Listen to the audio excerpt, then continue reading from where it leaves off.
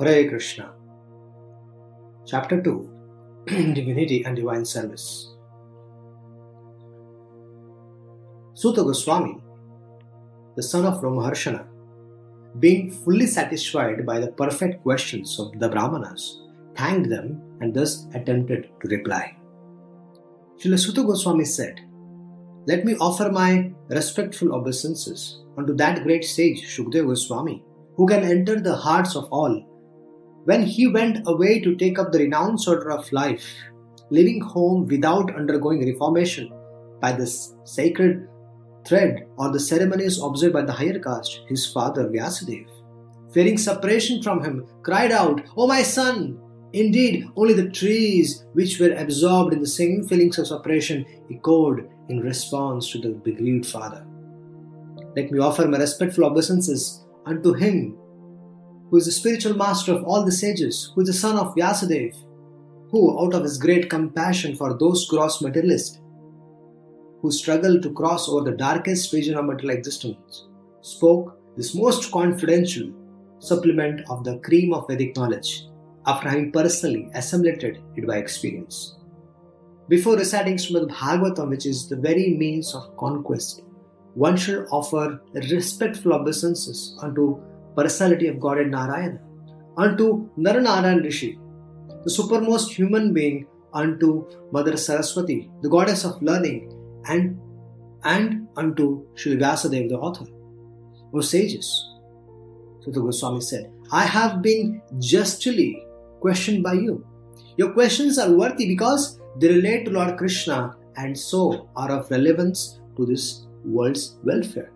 Only questions of this sort are capable of completely satisfying the self.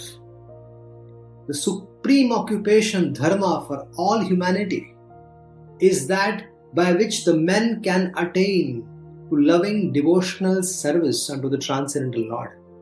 Such devotional service must be unmotivated and uninterrupted to completely satisfy the self.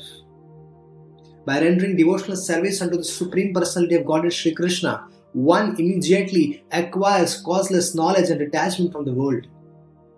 The occupational activities a man performs according to his own position are only so much useless labor if they do not provoke attraction for the message of the Supreme Personality of Godhead.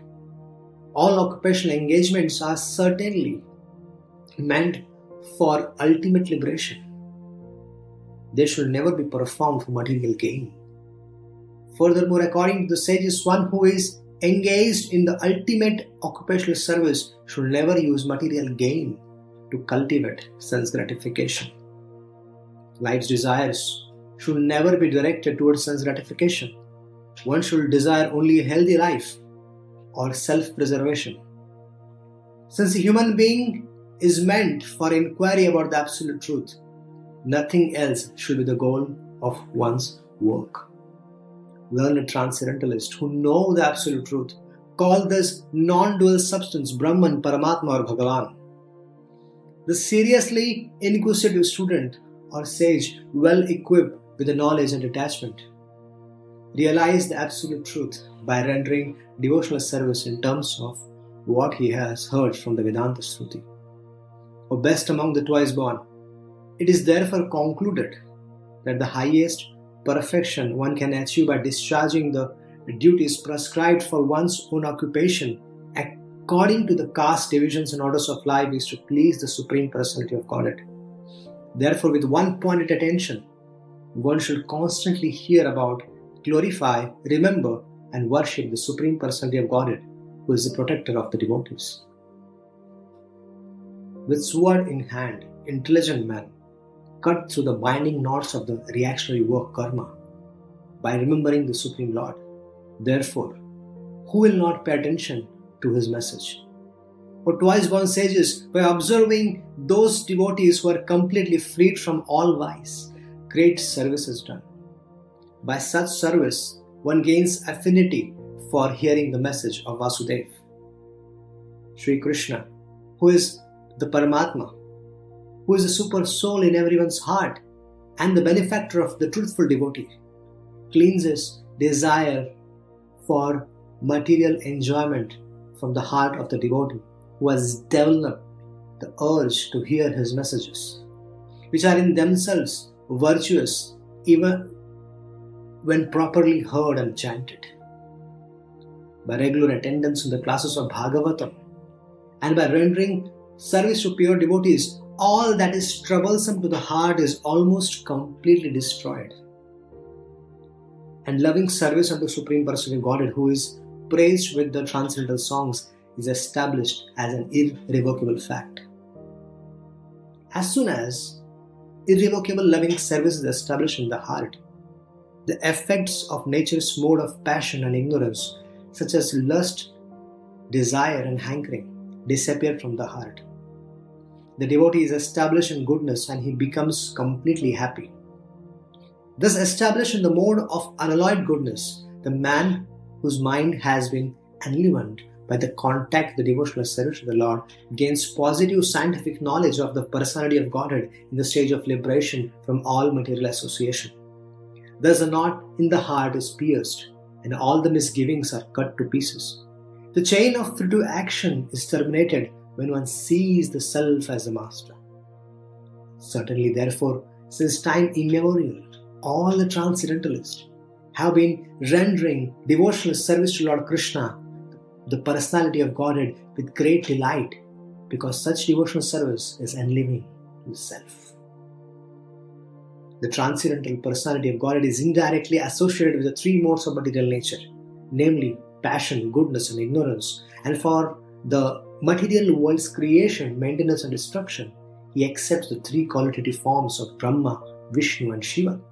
Of these three, all the human beings can derive ultimate benefit from Vishnu, the form of the quality of goodness. Firewood is a transformation of earth, but smoke is better than the raw wood, and fire is still better, for by fire we can derive the benefits of superior knowledge. Similarly, passion is better than ignorance, but goodness is best, because by goodness one can come to realize the absolute truth. Previously, all the great sages rendered service unto the Supreme Personality of Godhead due to his existence above the three modes of material nature. They worshipped him to become free from the material conditions and thus derive the ultimate benefit. Whoever follows such great authorities is also eligible for liberation from the material world. Those who are serious about liberation are certainly non-envious and they respect all, yet they reject the horrible and ghastly forms of the demigods and worship only the all-blissful forms of Lord Vishnu and his plenary portion.